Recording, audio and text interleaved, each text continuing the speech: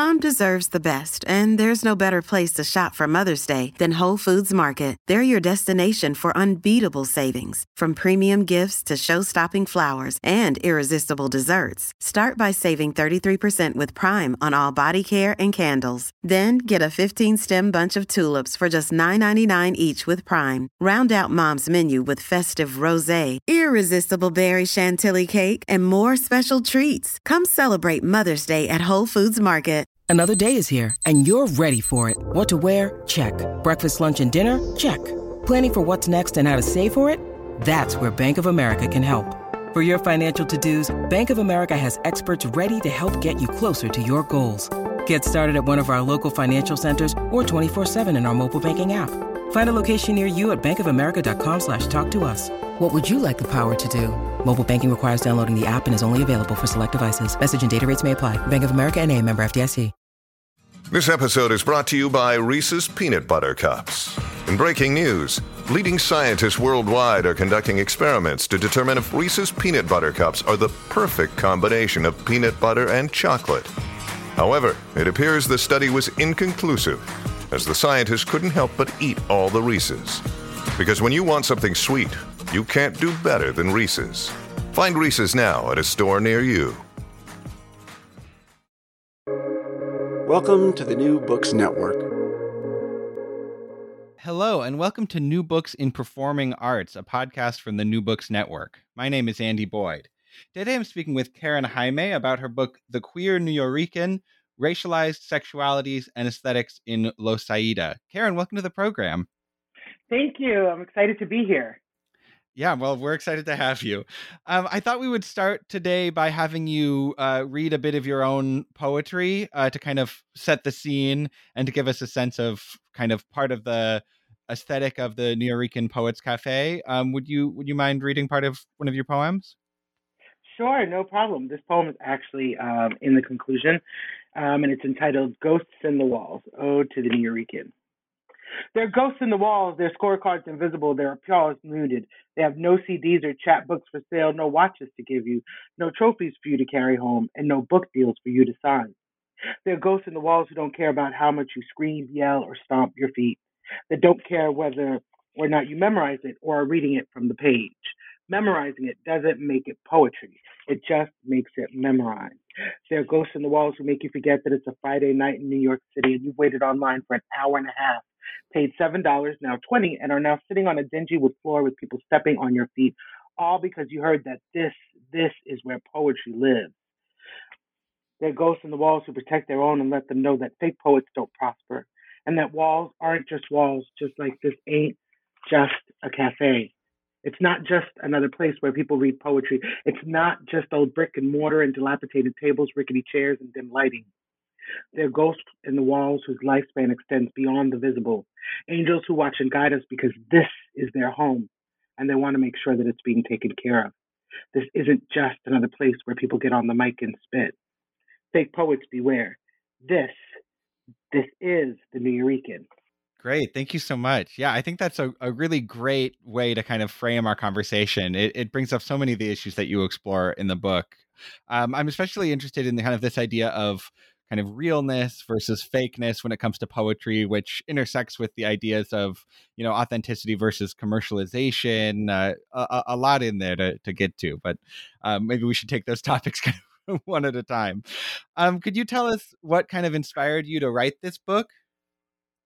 Sure. So it's really interesting. So it's interesting to me and hopefully it's interesting to the readers.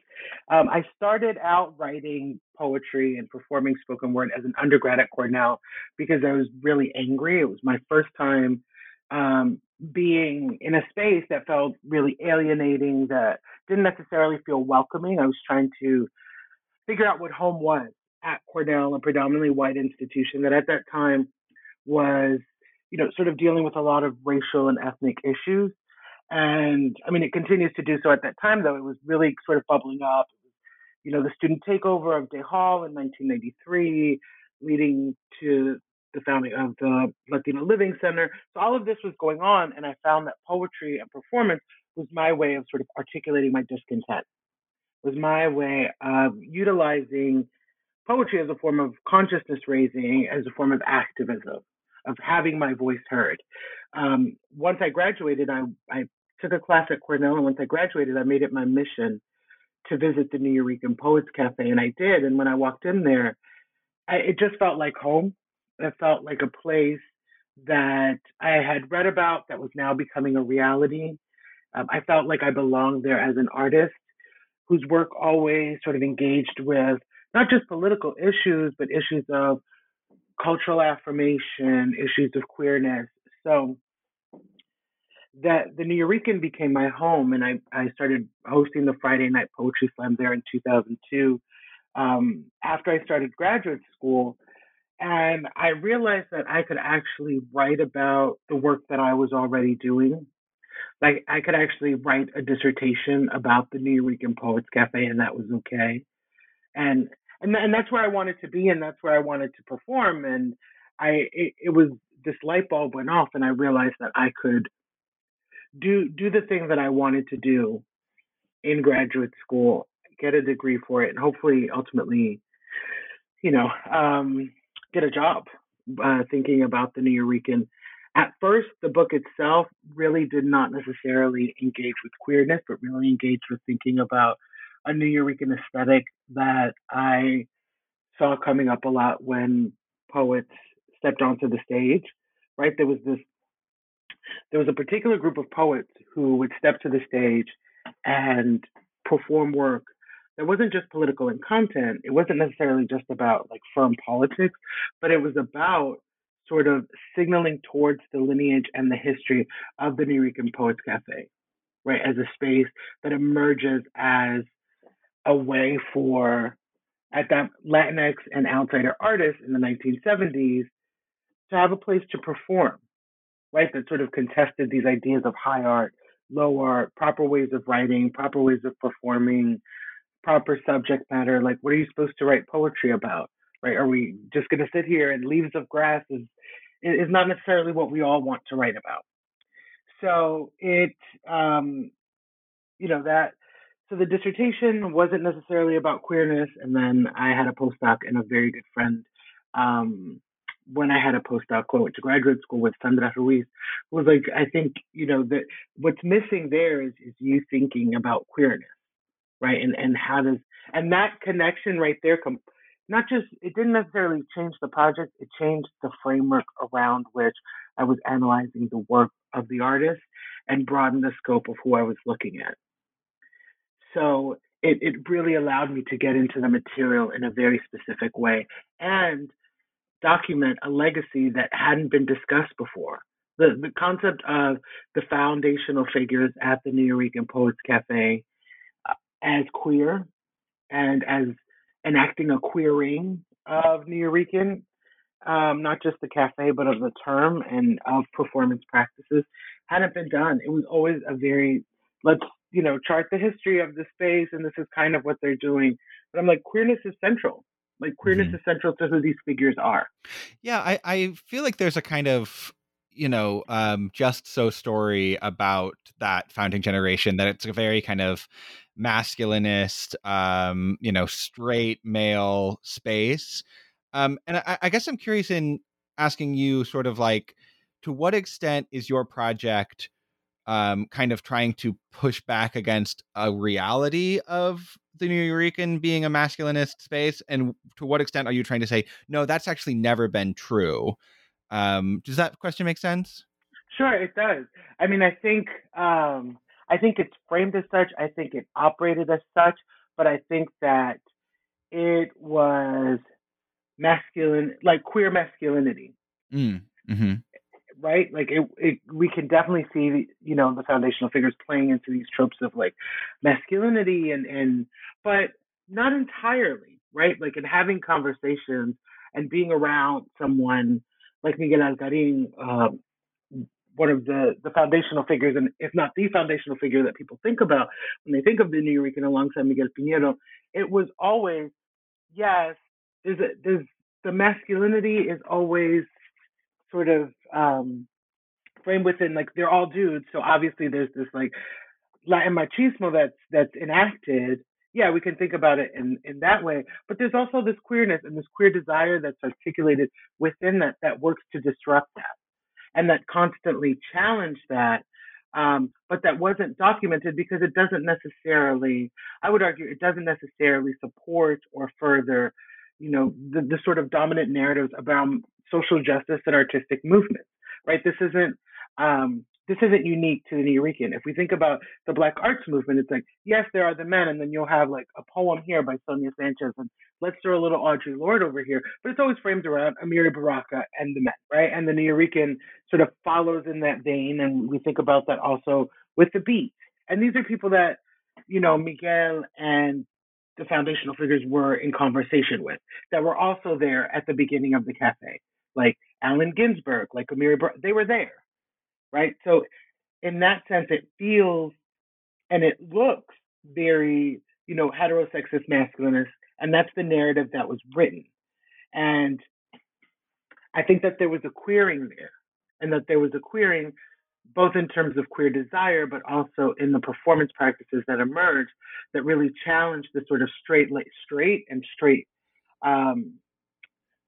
politic, right? Like a sort of radicalism that's, invested in heterosexuality. Mm. I'd like to talk a bit about the kind of framing of the book around this concept of Nuyorican, which is a very multifaceted word in your book. It refers both to the Nuyorican Poets Cafe, often referred to just as the Nuyorican, but it's also a designation of an ethnic group of kind of New York bred Puerto Ricans. To what extent are those overlapping categories? To what extent is it an aesthetic category, an ethnic category? Does it depend on the context? I mean, you write a whole book about this question to a certain extent. So I have a hard time, formulating a clear question about it. But yeah, I'd love to hear your thoughts on that. Sure. No, that makes a lot of sense. I think that when we think of I'm going to the Nuyorican, it's referring to the space that always becomes like sort of the shorthand for the space, either the Nuyorican, and more recently thinking about it as Neo. I'm going to the Neo.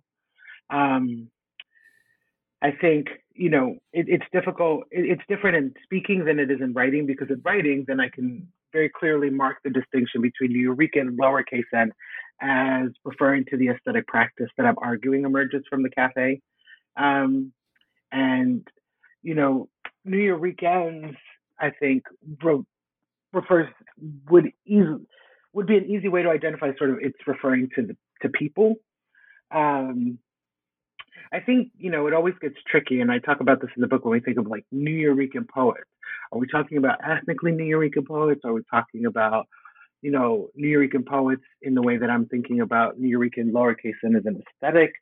I think that's sort of where you have that issue. But when people say Nuyorican poets, 9 times out of 10, they're speaking about poets that are affiliated in some way with the cafe. It's become subsumed, right? And I think part of what I'm trying to do in the book is to untether that and to really honor the history of, people of Puerto Rican descent born and raised in New York, mark a distinction between them and people that are affiliated with the cafe, but that don't share that particular history, right? I think that that's a really important history to honor and to mark a distinction, because then what ends up happening is that if Nuyorican uppercase N can then be applied to anybody who walks through the doors of the cafe and performs, what of the peoples who fought really hard to reappropriate that term, who, have a particular political, cultural, and ethnic legacy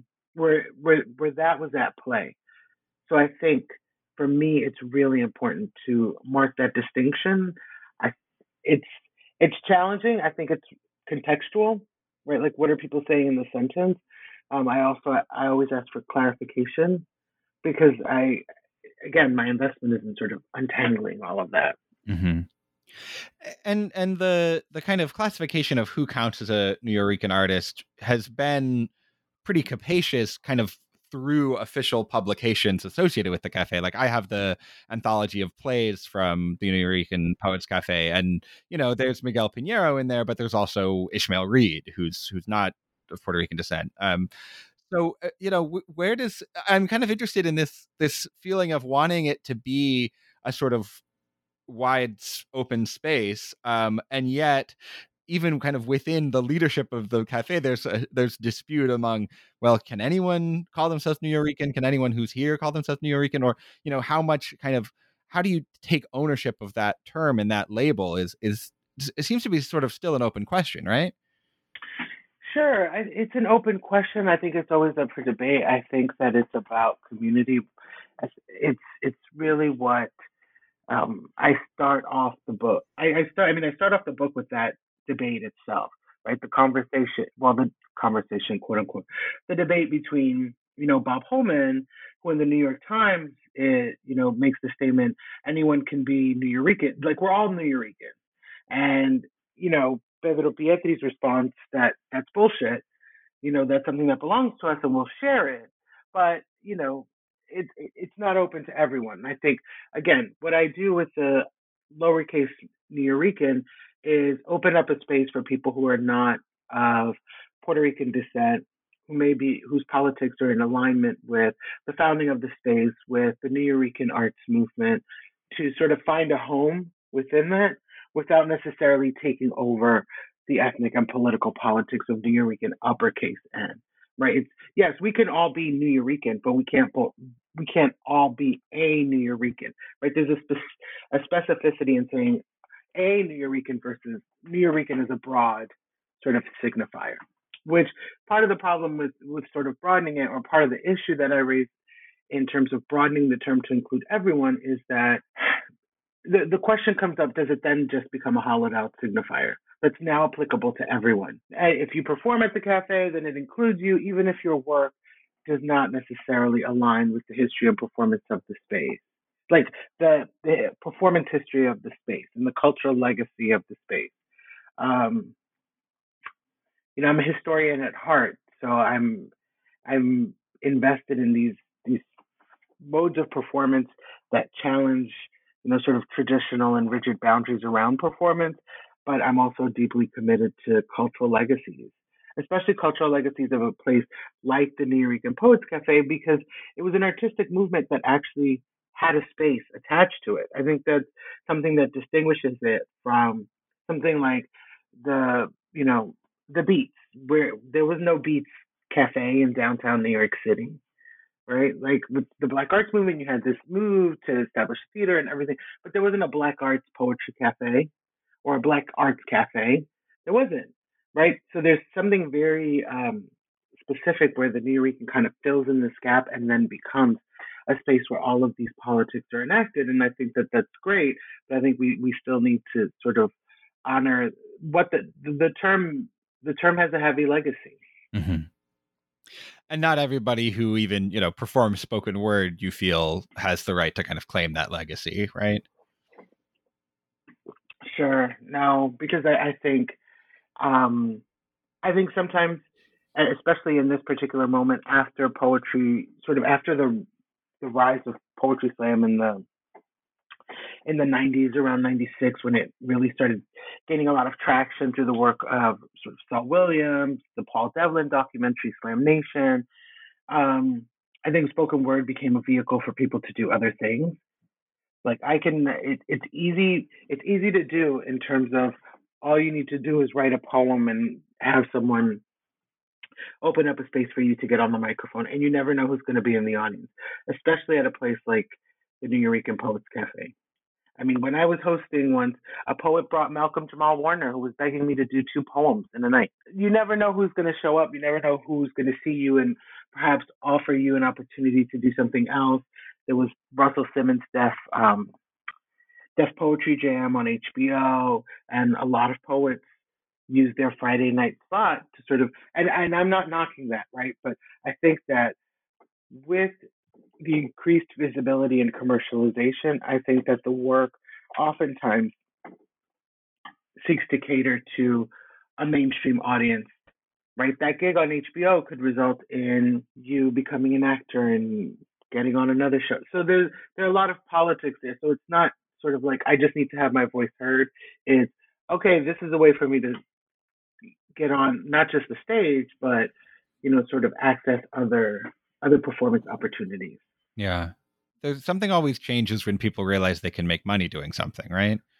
I make a lot of money because I think before it was like, okay, I can sort of put my chapbook out there, and I'm coming from that generation where people are selling chapbooks and CDs out of their backpacks. Mm-hmm. But what happens when then that shifts? And like I know a poet who was doing hip hop and performed at the cafe and then performed on HBO and then all of a sudden did this movie. Like it just sort of it happens. Like I'm not just making some dollars on a Friday night outside of the cafe. Now I'm getting major commercial opportunities. Yeah. I want to sort of broaden this conversation about the kind of mainstream commercial viability of the work that was performed at the cafe to the larger conversation of the gentrification in the Lower East Side, which is another major topic of your book. I could imagine somebody saying something like, well, Karen, the commercialization of the poetry enabled the cafe to stay open when, performance venues all across the Lower East Side, even legendary performance venues across the Lower East Side, like CBGB and the Stone, closed down. How would you answer that kind of a pushback? Well, I think that the cafe reflected the change in the neighborhood, right? It was this dialogic relationship. So sure, there was that, but there were still people that were performing work from outside the neighborhood itself, right? The thing is that originally the cafe was this place in a neighborhood that you had public housing, you had, Tratas, the community space, and those were the people that were going to the cafe. Sure, you had some people traveling, but nobody really was trying to go to East 3rd Street between B and C. Right? Like nobody's trying to climb over. As Reggie Cabico, I think I include that quote in the book. He's like, he shows up in like 92, 93 as an undergrad at NYU, and it's like it was tumbleweed and syringes. And no one's trying to necessarily, and I don't want to denigrate that. I don't want to in any way make it sort of like this ethnographic study of the space in that way. But I don't think that it was a neighborhood where the NYU students were trying to rent apartments. Where NYU is a big force taking over a lot of the buildings and sort of we had the vacating of the buildings due to the AIDS crisis and the divestment and all of that. So I think, the relationship between the cafe and the neighborhood is always one that's dialogic. I think that, sure, there is, the ways that the cafe it didn't necessarily need to adapt.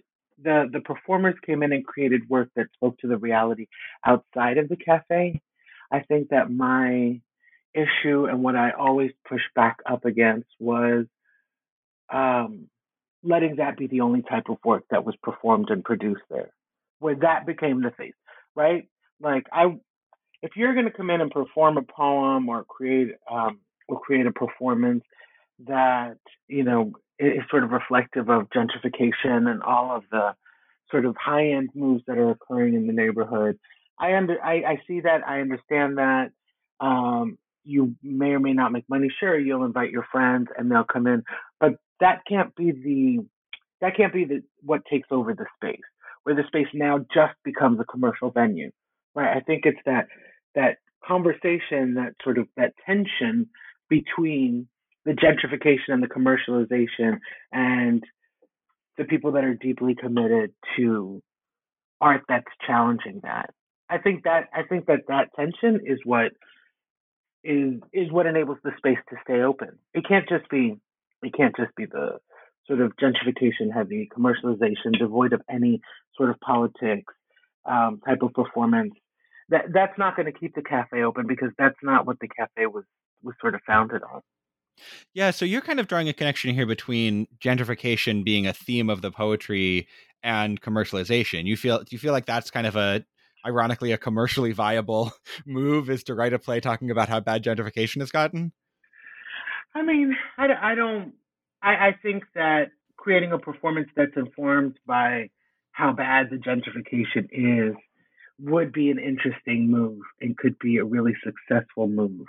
I don't know if I want to sit through an entire play that's sort of like bad, and we all know it is, right? But I think that we can signal it. I'm remembering one instance on a Friday night. This was in the early aughts when I was still hosting, and the building direct that shared the wall with the cafe was being redone, and the architects met with our house manager to discuss sort of the layout when we did events, etc. So Carmen Pietri, the late Carmen Pietri, was Pedro Pietri's sister, informed them that we have shows on Friday nights, on Mondays. I mean, it's a poetry reading. I mean, it's not a party. But so don't put the bedrooms up front, and they literally put the bedrooms up front. So on a Friday night at like 11 o'clock, this woman comes out and yells at us. First of all, there was like anyone who was smoking or anyone who was outside was over to the front of the building. So they weren't even in front of her building, and they're like in front of the cars, and no one is screaming or yelling. They're just natural conversation. You're on New York City street. And she was complaining about my 2-year-old can't sleep. And I'm like, but it's a Friday night in New York City. And you're Right, on the Lower East East Side. Like, I don't understand. But Yeah. see, that never would have happened. Like, Mhm. that for me is like peak gentrification. That she is going to come out at 11. It's 11 p.m. My child can't sleep. And why? Because the building on the other side of her was a 24-hour security building. So those sort of neighborhood changes, forces the cafe then to sort of get a wind guard to quiet things down, put a red rope, like we could not be in front of that building. But for me, that's part of what makes the cafe, right? These sort of organic conversations outside and people walking by and, oh, what's going on? Oh, I'd like to go in. I want to see what's going on. And again, the door is closed. It's a heavy steel door. People are having a cigarette, a conversation for less than 10 minutes because it was intermission. And I know because I stepped out and it was 10 minutes. But her complaint for me was peak gentrification. So I remember when I went back up, I was like, now we're going to cheer really loud. Now we're going to cheer really loud to these brick walls because she needs to hear us. And I need her to, like, this. Now this is a matter of private. Now we need to be loud. Not outside, but inside. Because they don't control what we do in this space. And that for me is a commentary on the gentrification that was impacting the neighborhood, the ways that we needed to then accommodate, because this woman who just moved to New York City from somewhere was complaining about a noise level at 11 p.m. in the Lower East Side of New York City. That made no sense to me. Absolutely no sense to me. And that's just very indicative of people moving to an area with no knowledge of kind of its cultural history and the associations people have with that area, and right? Sure, but also wanting to change that, right? Even if they do have an understanding, it's okay. Well, I'm paying a lot of money for this, and I'd like for it to be a certain way. And the Nuyorican the cafe didn't have an issue on the other side of the wall because that was a rehearsal space of Blue Man Group. So they were fine. Like, they were fine. They shared, we shared the alley with them. There wasn't an issue, but I think for her it was like, well, I paid all this money to move in here, so I don't really care about what's going on over. I need this neighborhood to start accommodating my particular needs, and there's public housing directly across the street from you. People that have lived there for generations. Like, are you going to shush them when they're sitting outside outside their front door? It's, I think that was a big part of the frustration for me, and really indicative of, this sort of the encroachment presented by gentrification. Mm-hmm. I'd love to talk about some of the specific kind of case studies in your book. You have a chapter about Miguel Piñero, who's one of the founders of the cafe and a poet and playwright and an actor. What did you want to emphasize about his work that you felt hadn't been adequately recognized in previous studies? Sure. I think that Miguel Piñero was always framed as bisexual. He had relationships with men, with women, but there wasn't an attention paid to that, and there wasn't an attention paid to how that informed his writing and his performance. It wasn't necessarily focused on in the ways that he employed a particular aesthetic, that seems to be a precursor to some of the slam poetics that emerged later at the cafe. The imprint that he left behind that I argue sort of informs what we think of as sort of, oh, that's how they perform poetry at the Nuyorican. Um, like they're, in focusing on Piñeros, I highlight, Lower East Side poem as the sort of poetic living will, which makes sense. But I also sort of pay attention to his relationship with, Martin Wong and how that informs his work, right? And that he's sort of articulating a queerness that is always generally left out of the conversation. Always kind of muttered, like, yeah, no, he had relationships with men too. I mean, he was bisexual, but kind of quietly. And it isn't sort of an identified. That's not necessarily how he would have identified. Right? There was this article in the New York Times after he passed where the writer's like, that's not a term he would have used to describe himself. He was just fluid, you know? So, I mean, I think that for me was something I felt needed to be documented. Like if I was writing a book about queerness at the cafe, I really needed to engage with that in terms of Piñero because he was also, a challenging figure, right? His desire was, I want to use the term like capacious, to be kind. It was, there are stories of him, coming on to young men that were younger and not just, but significantly younger. And how that, so there was a lot there to unpack with Piñero.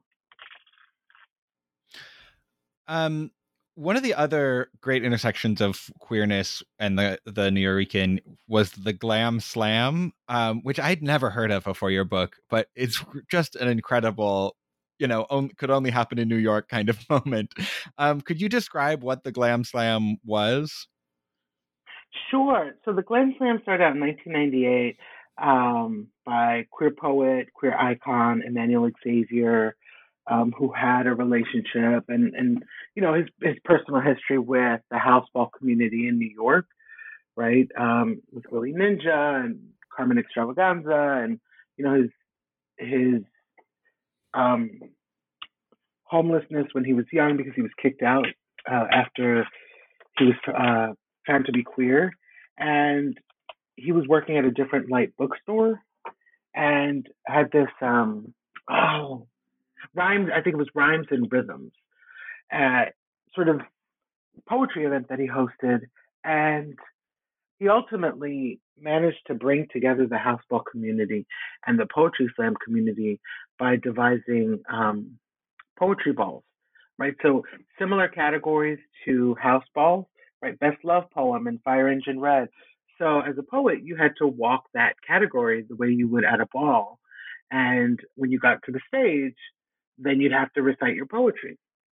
So it brought these two communities together in a really interesting way. It was the event at the cafe that centered queerness, that didn't just sort of allude to it, but the Nuyorican Poets Cafe during the Glam Slam was a queer space, right? Like not outliers, not a little pocket, but the whole space itself. And you had the houseball community show up, different houses show up, along with people that were invested in poetry slam. You had categories, you had the ball at the end, winning the major category. The judges, unlike a poetry slam, were judges that had a particular standing in both the house community and the literary community. Eileen Miles is one of the judges, right? Yes, Eileen Miles. I love that detail. It's like, of course, who else, Right, and you have to, and she's close to Emmanuel, and that's the thing. Like you had Eileen Miles sitting next to Willie Ninja, who's sitting next to Michael Musto of the Village Voice at that time, next to Hector Extravaganza, the late great Hector Extravaganza, who was, later, prior to his death, was a consultant one of the key figures in Pose. So you had all of these figures, right? Like downtown New York City legends judging poems. Like I won the Glam Slam, I think it was in 2002, and like Willie Ninja gave me my trophy. And for me, as someone who had watched Paris is Burning, who knew, had come into my queerness and had, just watched tons of footage and was, sort of blown away. I was like, I actually got a trophy from Willie Ninja. Like, this is legendary for me. Congratulations, by the way. I know I'm a bit late, but Thank you. That's like 20 years. Now it's 20 years ago. Yeah, it was an incredible event because you got to see these two communities come together. You got to see, the sort of the poetry and the what Poetry Slam could be in a different way. And it was really important for me to highlight that connection because for me, that was a way that queerness intersected with Poetry Slam, intersected with the cafe in a really tangible way. Like when I walked into a Glam Slam at the Nuyorican, it was an experience I had never had. And I felt at home at the cafe, but in that moment I found home. Right? I found home there. Another topic you cover in your book is the influence of hip hop on the spoken word scene.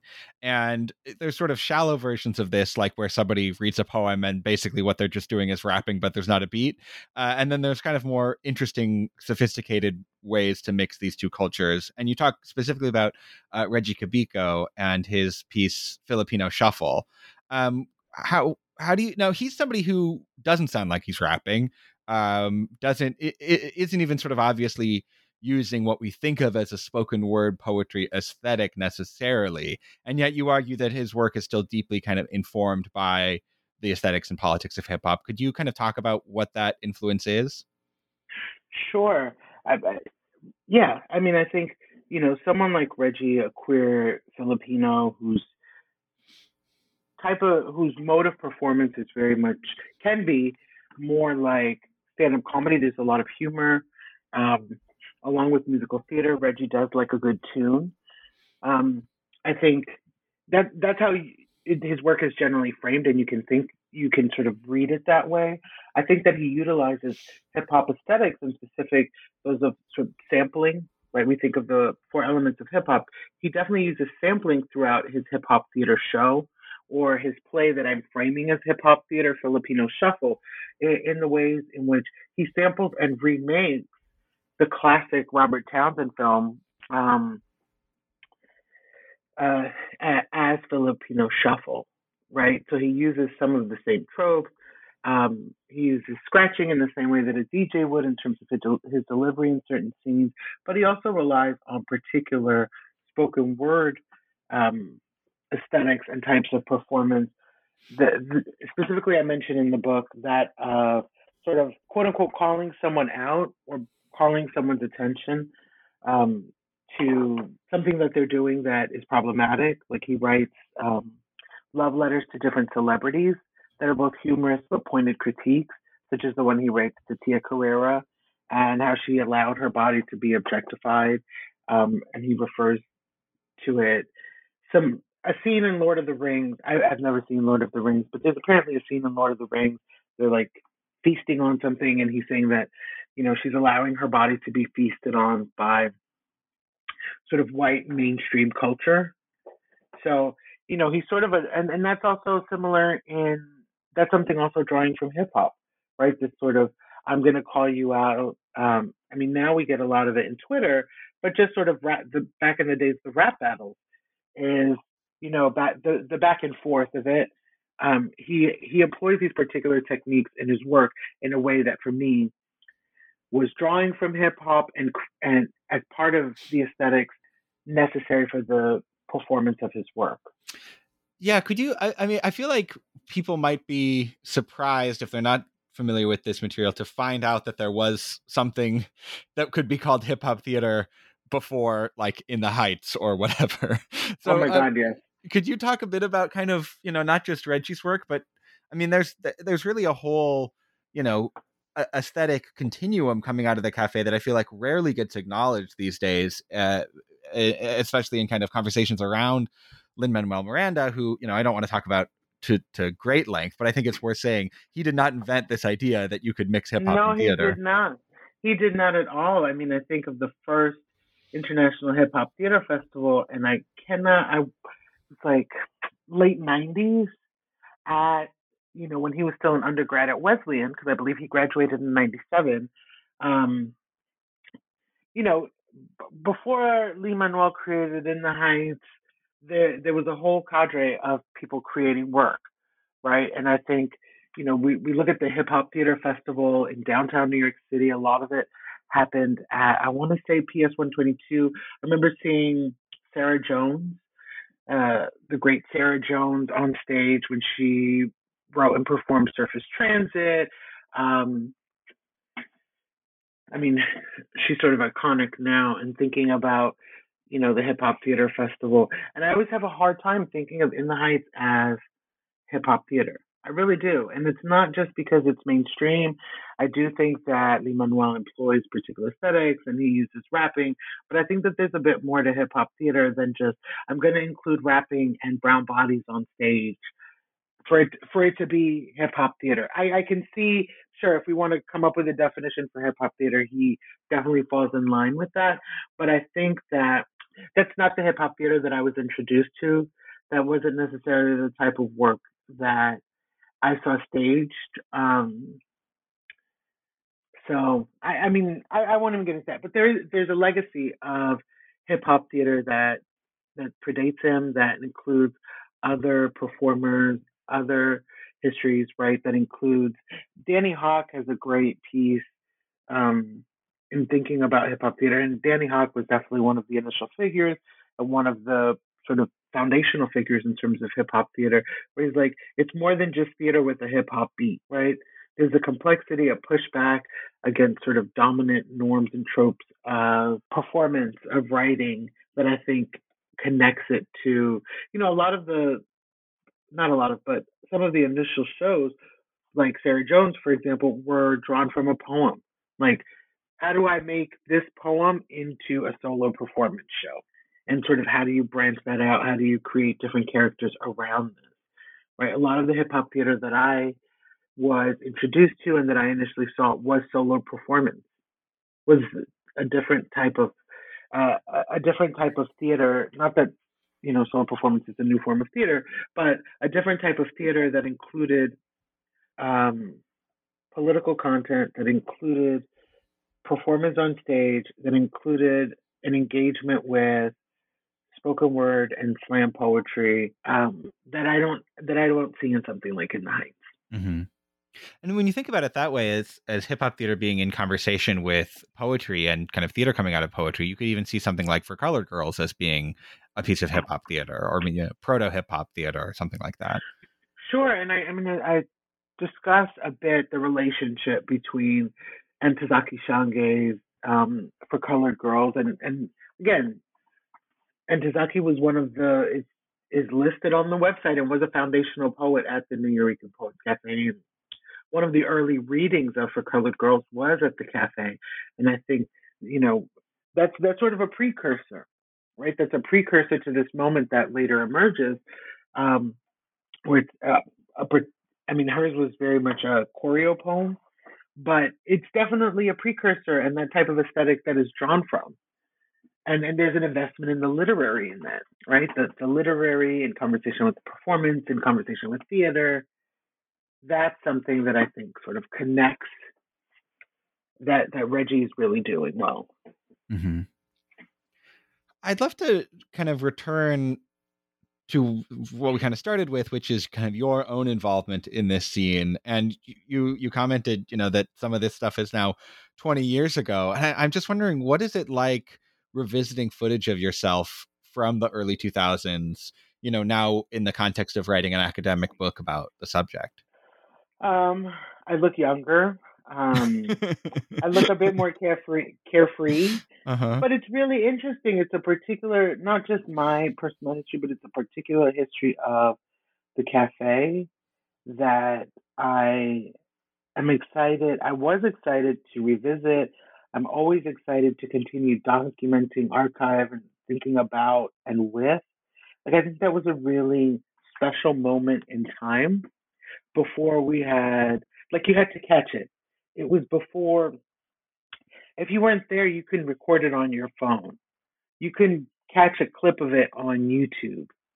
You, it was very much about being there and being present. And I know that, yeah, some things are better. Now you can disseminate the work to a broader audience.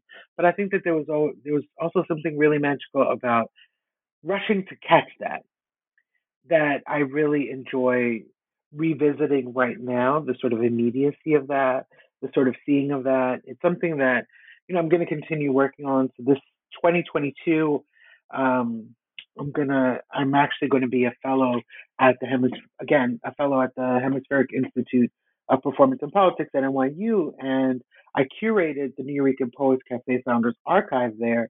So we'll be launching it this semester.